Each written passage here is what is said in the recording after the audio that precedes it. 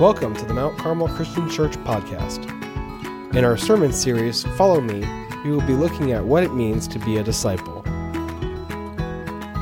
Today's speaker is teaching minister Tim Peace.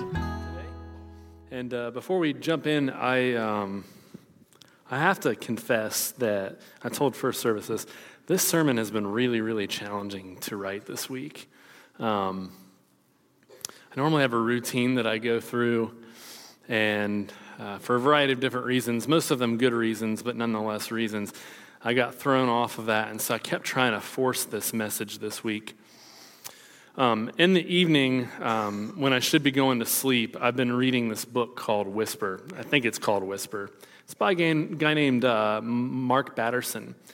And it's about prayer, but the focus of the prayer is on listening. And I realized this week that part of the reason that this sermon was such a big struggle is because I was having trouble listening.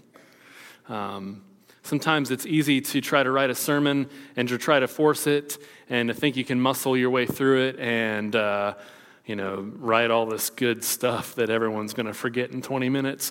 But that's a sarcastic thought, sorry. I hope it is. Please don't forget it in 20 minutes afterward. Anyway, but I started to recognize that I just needed to do a lot more praying, and so I ended up doing several rewrites, including last night. And I apologize in advance for not knowing what I'm doing today. But we're going to jump in because I get to talk about leadership today. And leadership is one of those words that, it's a buzzword that seems to have been a buzzword for like 30 years. Like people write books about it. Everyone from corporate CEOs write books to ministers writing books, and everyone in between. I don't know if there's an in between there, but you get the point. A lot of people like to talk about leadership. And leadership's a funny thing because our notions of what a leader is and what a leader looks like is pretty fragmented these days. And so I wanted to go to the Bible, and there's this imagery that continues to come up in the Bible of the shepherd. A couple weeks ago, I got to preach a sermon out of John chapter 10, and in that chapter, Jesus refers to himself as the good shepherd. And we see a lot of talk about shepherds, and sometimes we think about shepherds as these lowly individuals, these poverty-stricken people. We read in the Gospel of Luke when the angels come and make the announcement about Jesus' birth, and all we can think about is Linus in the spotlight telling that story with his blanket. I think it's wrapped over his head. Anyway, we think of that story and we think about the fact that, these guys are lowly and insignificant, but in fact they're not. Because what we find in the Bible and what we find in ancient culture is that the role of the shepherd was really, really, really important and really vital for people. And the reason is because if you were a livestock owner, that was your source of wealth and sustenance in life. And as such, to lose it would be a catastrophe. And so it was common for shepherds to end up becoming, they might have been the owners of the livestock themselves, or if they didn't want to do the job, they would hire it out to a family member. And one of the most prominent shepherds that we know in 1 Samuel 16 is a young man by the name of David. And David, we find out, is actually the youngest of the children of his father Jesse, but yet he was put in charge of this enormous task. And so the idea of shepherd is prominent in Scripture, and it's the reason that Jesus uses the word shepherd to describe himself. And you might be wondering, well, what makes it so prominent? Well, if you were a shepherd, your job was first and foremost to take care of the sheep or the livestock that you were overseeing, which meant that you had to feed and water them. It meant that if an outside animal would come in and attempt to devour or to attack the sheep, it was your duty to make sure that they were protected from any of those outside threats. If you had someone that was coming in trying to steal the sheep, because if it's a source of wealth, somebody else might want it and want to run off with it. It was your job to put your life on the line to protect the investment of the owner of the sheep. And you know, sometimes these shepherds, if they would find a sheep, a lamb that couldn't move on its own, the shepherd would pick up the animal, put it over his shoulders, and carry it to wherever it needed to go. See, the role of the shepherd was self-sacrificing, selfless, difficult, at times harsh, but it was life-giving too. Now, that's why Jesus used this description of good shepherd. But when we look around at the word leader in our world, we probably notice that if we're comparing the shepherd style of leadership of Jesus, of the shepherds in the Bible, to leaders today, we're probably thinking there's a leadership vacuum, because that's not what we're told leadership is. Leadership in our culture is where people fill power positions and they aim for prestige and they aim for authority and they aim for control. And in our pessimistic 24/7 news cycle and social media constantly at every single click that we can get it, we look around and we say, where are the leaders that are in Scripture here? But I want to tell you something today. Today we're going to find out how to look for biblical leaders, Jesus-like leaders, shepherd-like leaders. But I also want to start off by showing you that the problem today isn't a new problem. And to do that, I want us to turn to the Gospel of Mark for a moment. Because there's this passage where Jesus interacts with his 12 disciples that identifies the problem. And it's Mark chapter 10, verses 35 through 45. It's referenced in your bulletin, but the text isn't there. So follow along on the screens, or if you have a Bible with you, please open it up with me and follow along. But this is what happens with two specific disciples named James and John. It says, then James and John, the sons of Zebedee, came to Jesus. Teacher, they asked, we want you to do for us whatever we ask. What do you want me to do for you? He asked. They replied, let one of us sit at your right and the other at your left in your glory. You don't know what you're asking, Jesus said. Can you drink the cup I drink and be baptized with the baptism I am baptized with? We can, they answered. And Jesus said to them, you will drink the cup I drink and be baptized with the baptism I baptize with. But to sit at my right or my left is not for me to grant. These places belong to those for whom they have been prepared. Now, when the other 10 heard about this, they became indignant with James and John. So Jesus called them all together and said, you know that those who are regarded as rulers of the Gentiles lord it over them, and their high officials exercise authority over them. Not so with you. Instead, whoever wants to become great, you must become your servant, and whoever wants to be first must be slave of all. For even the Son of Man did not come to be served, but to serve and to give his life as a ransom for many. Now, here's the issue. James and John, like the rest of the 12, believed Jesus was the Messiah. And when I say that, you might think, well, that's a good thing because Jesus is the Messiah. Except that what they thought about what a Messiah is was completely off base. See, they thought Jesus was going to be a conquering king. He was going to come in and he was going to drive out the Roman oppressors in their lives. And he was going to take residence on the throne. And being his special called people, they get to be in positions of power themselves. Now, James and John go quietly to Jesus and they say, hey, can we sit at your really special positions, your right and your left? And they want Jesus to come into power, and they want some of the power themselves. Now, you might read this passage and think, well, that's why the other 10 get mad at them, because they're thinking to themselves, haven't you been paying attention to Jesus? He's not that kind of Messiah. You've got it wrong, James. No, they wanted the same power themselves. They just got beat to the punch. That's the problem. And Jesus recognizes this, and he takes this as a teaching opportunity. And he pulls his guys together, and he says, guess what?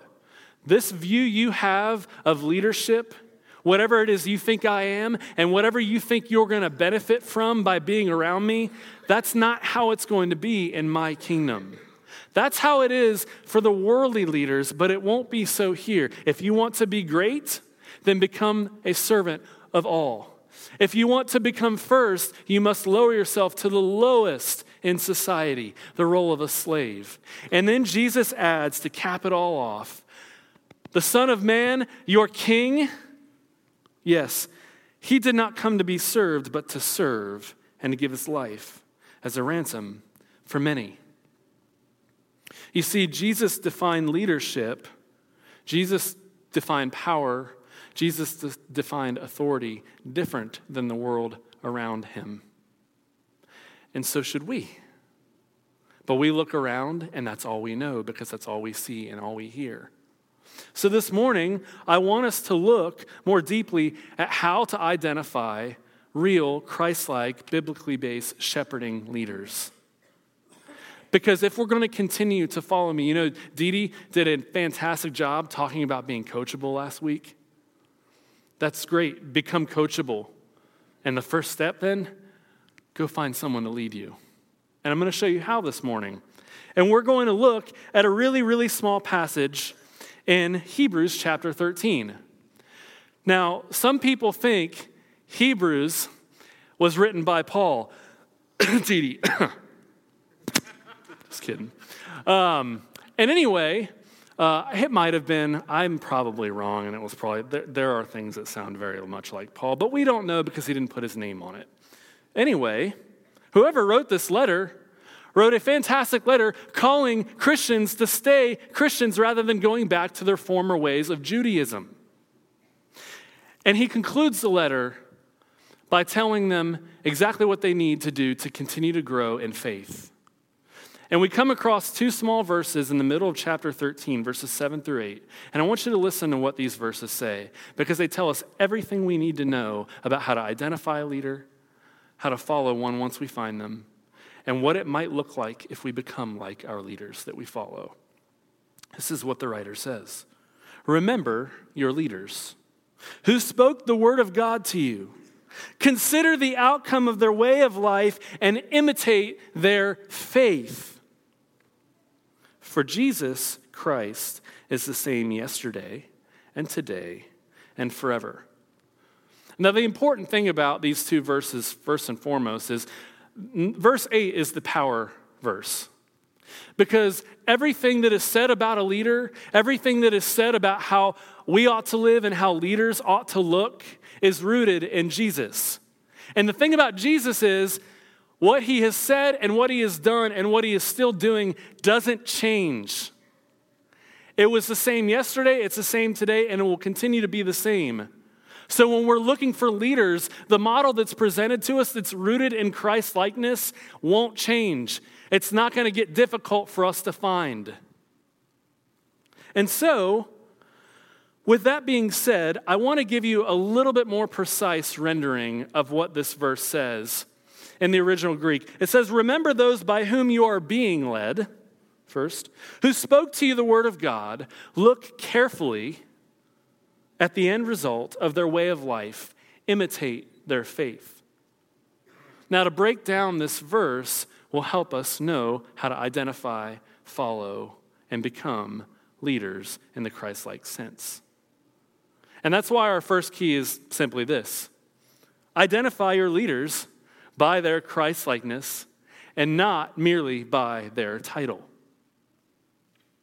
You see, someone might be in a position of power. Someone might claim to know something. Someone might be in some sort of special status. But if they don't look like Jesus, they're not worthy of following. And I'll tell you this, the New Testament goes on and on and on, showing us what a Christ-like person looks like, and what a non-Christ-like person looks like so that we can do a really good job of discerning for ourselves who we ought to follow. So I would encourage you to take some time to read through this.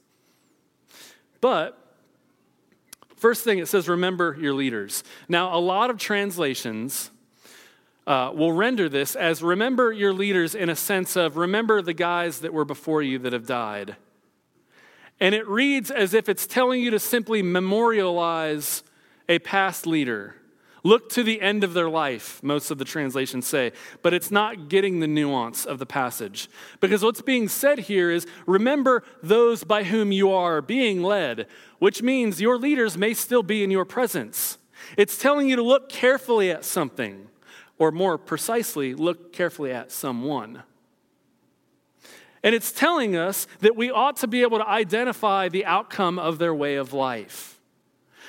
The first 6 verses in this passage don't just describe how we ought to live, but they describe how a real Christian leader lives.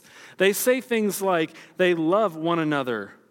It says, do not forget to show hospitality to your strangers. Continue to remember those in prison or those who have been mistreated in the faith.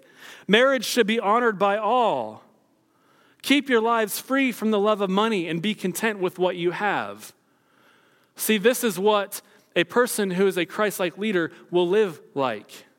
And you will be able to see the outcome of their way of life. They are true leaders because they teach like Jesus, they live like Jesus, and they lead like Jesus. And so once we recognize what they look like, the charge for us is really simple. Do as your leaders do. Do as your leaders do. Now, there is a phrase that I detest and that you might have heard before. You ever heard the phrase, do as I say, not as I do? You've heard it, right? Someone said that to you before. Do you want to know who never would have said that phrase? Jesus. Jesus would never have said that phrase because the teaching in his teaching and the teaching in the rest of the New Testament points to the reality that what you say is the or what you do is the marker for whether or not what you say has any validity. What you say doesn't matter if you don't back it up. And the same goes for any would-be leader that we're looking to follow. And I'll give you an example of this. I used to be a runner in middle school and in my freshman year of high school. Now, I've greatly altered that story over the years because I used to just say, I'm a runner. And then it was, I used to run in high school. And then it became, I used to run up until freshman year of high school. Now, recently, some guys in my small group decided that we were going to start running together on Saturdays. And the guy that put this together, his name's Mark. And Mark is a guy that actually has run the Flying Pig Marathon before. Mark was also a cross-country runner when I was running in high school. He was way better than me. Actually, I have to stop and confess, I'm the slowest of all of my friends. It is embarrassing. But it's just, you know what? I wasn't given the gift of athleticism. What are you going to do? Anyway, he pulls us together and we start running on Saturdays. And he says, hey, I got an idea. Let's all sign up for the Thanksgiving Day 10K. So I did that. And they've got my money now and I have the shirt. And I don't want to wear the shirt without being able to say that I ran it. So guess what I'm doing on Thursday morning? Now, here's the thing about that. When I found out we were going to go do this, I hadn't run in a long time, so I started to check out all my gear. Do I have the right shoes? Do I have, moisture-wicking shirt technology? This isn't a joke. I actually do this with my spare time. I started to get on YouTube, and I would watch videos about proper running form. Apparently, you're supposed to push off with the ball of your feet, and you're supposed to lean forward so that your breath support stays. I needed this because the first time we went and ran, I could barely get through 1 mile without feeling like I was cramping up constantly. But here's the thing. I can watch all the videos, I can read all the articles, I can buy all the gear. But the one thing that's most important to get ready for a 10K, I've not done very well at. Want to guess what that is? Running. So if I tell you I'm a runner and I do all the stuff, but I don't go run, guess what I'm not? A runner. My friend Mark's a runner. I'm not a runner. See, we can claim to be, and people can claim to be what they want to claim to be, but if what they do doesn't back up what they claim, they are not, in fact, what they claim they are. But the way of Jesus that he began, the program he began with his early disciples, his students, his followers, was to bring them in close so that he could not just teach them, but so, as Dee Dee has been saying lately, so they could catch how he lived. And the goal was for them to turn around and be able to live as he lived and teach as he teaches to other people so that they would follow his followers. And then those followers would go make more followers and so on and so on and so on. That's the biblical way. So if we really want to follow Jesus, if we really want to grow in Christ's likeness, we have to have an example that we can look to and say, I'm going to follow you. And we have to be able to identify them, and when we do, we have to get close to them. And when we get close to them, we have to do as our leaders do. Now, there's another thing that's emphasized in this passage that might not be obvious, but it's important. It's this idea of looking to the outcome of somebody's way of life. An outcome is important, and I'll tell you why. Would anybody in this room be shocked if I told you that not a single one of you is perfect? All right. Okay, would you be shocked if I told you I wasn't perfect? Most people figured that out already. But here's the thing. Not a single one of us is perfect. And none of the leaders you're looking to will be perfect. That doesn't mean you shouldn't follow them. Here's why. Because the emphasis in this passage isn't on finding a perfect leader. It's about finding someone that is walking in step with Jesus, that's following after him. And the proof in the pudding, so to speak, the bearing of fruit that we should see is not necessarily the missteps they make along the journey, but the outcome of the way of their life. And there's a big difference there. You see, when people decide to go on the journey of following Jesus, it's hard. Many of us will make mistakes, will stumble. Sometimes we have to learn through pain. Sometimes we have to learn through self-inflicted pain. But at the end of the day, it's the pursuit that leads to the outcome, because God works on us in the pursuit, because we can walk in step with the Spirit who empowers us to do this. And so when we look to a leader, don't write somebody off because they don't have it all together. Instead, look at the outcome of their way of life. Is it in keeping with producing fruit in faith? Are they starting to look more and more like Jesus day in and day out? If they are, go after them and follow them. But here's the thing. Do as your leaders do is not the end goal. And it's this last imperative in the passage. It says here, imitate their faith. What does it mean to imitate? Well, I'll give you another example. You guys know Joe. Joe was up here. He was playing the guitar effortlessly. Joe is an incredibly gifted musician, and I do mean gifted. But the funny thing about Joe is he never stops and says, well, I'm really talented, so I'm going to let that be. No, he doesn't act like it, one. B, he is a good steward of the gift God's given him because he's always trying to get better at it. And more so, he desires to use his gift in order to lead the church in worship. Now this year, guess what I got? I got a new roommate in my office. Guess who it was? Joe. And Joe and I are both music people.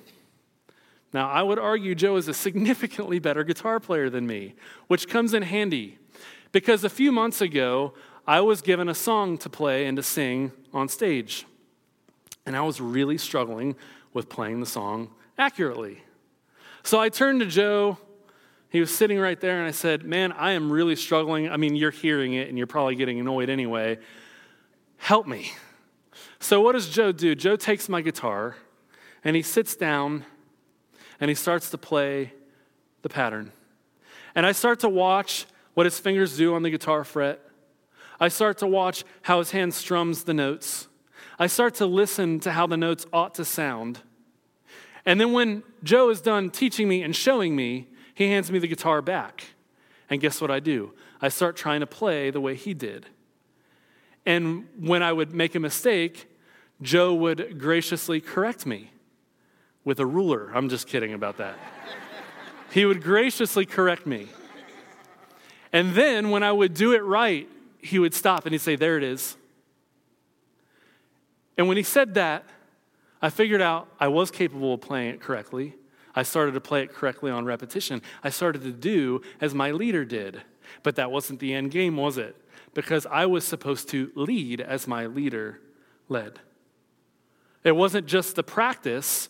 It was about being able to put the practice into its final endpoint. And so the goal for us isn't to end at doing as our leaders do, but leading as our leaders lead. We are to imitate those who lead us and become like them. That way our goals become like their goals. Our countenance becomes like their countenance. Our love for others becomes like their love for others. And here's the beauty of what Jesus did from the very beginning. Every single person that is a Christian, that believes in Jesus, that follows Jesus, is invited and called into doing this same thing. Imitate your leaders when you find them. Now, imitation does not mean that you look exactly like your leader. You don't. You're not going to. All of us are gifted differently. All of us have different talents. All of us are put in different places in life. But the one thing that is the same for all of us is the call and the ability to answer the call. And here's the thing.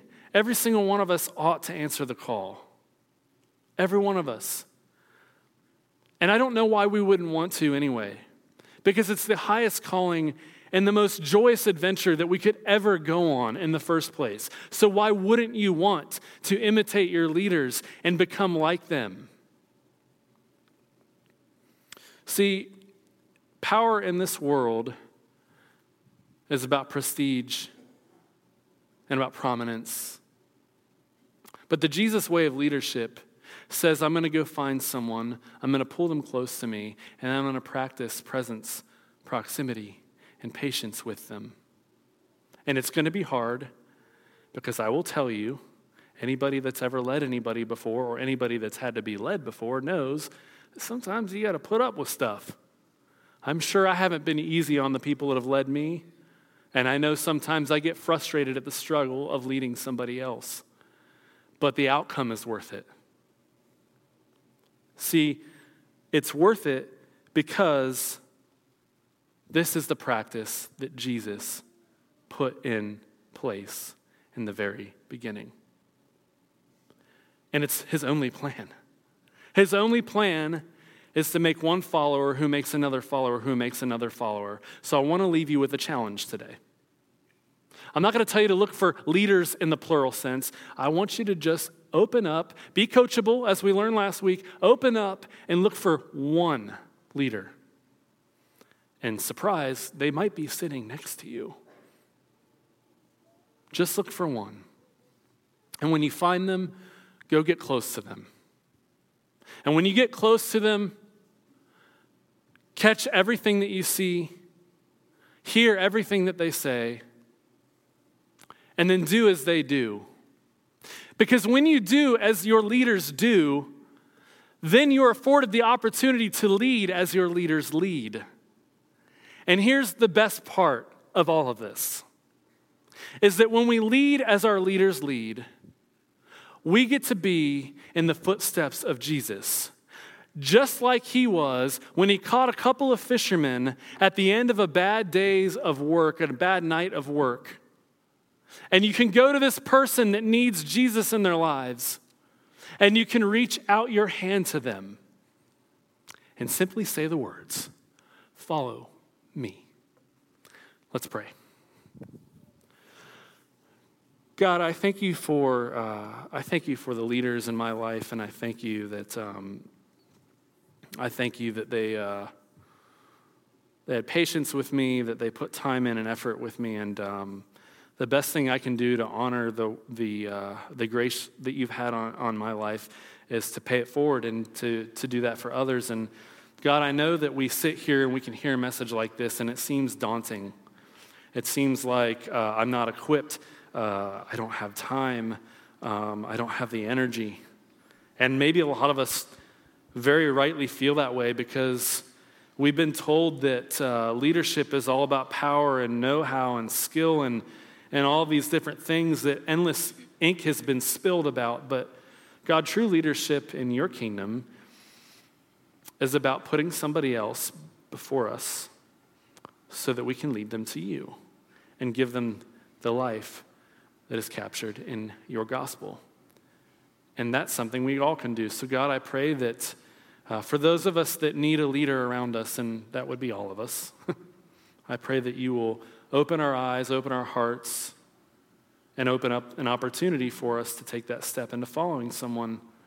And I pray that for whoever our leaders will be, I pray, God, that you will mold them and continue to mold them into the Christ-like, good shepherd nature of leadership as opposed to the power-wielding desire to simply have followers. We just thank you, God, for the example of your Son, and we pray that in everything that we do, that we will become more and more like him. And it's in your Son, Jesus' name, we pray. Amen. Thank you for listening. You can interact with us online at our website, www.mtcarmelchurch.org. Also on Facebook, Twitter, and Instagram.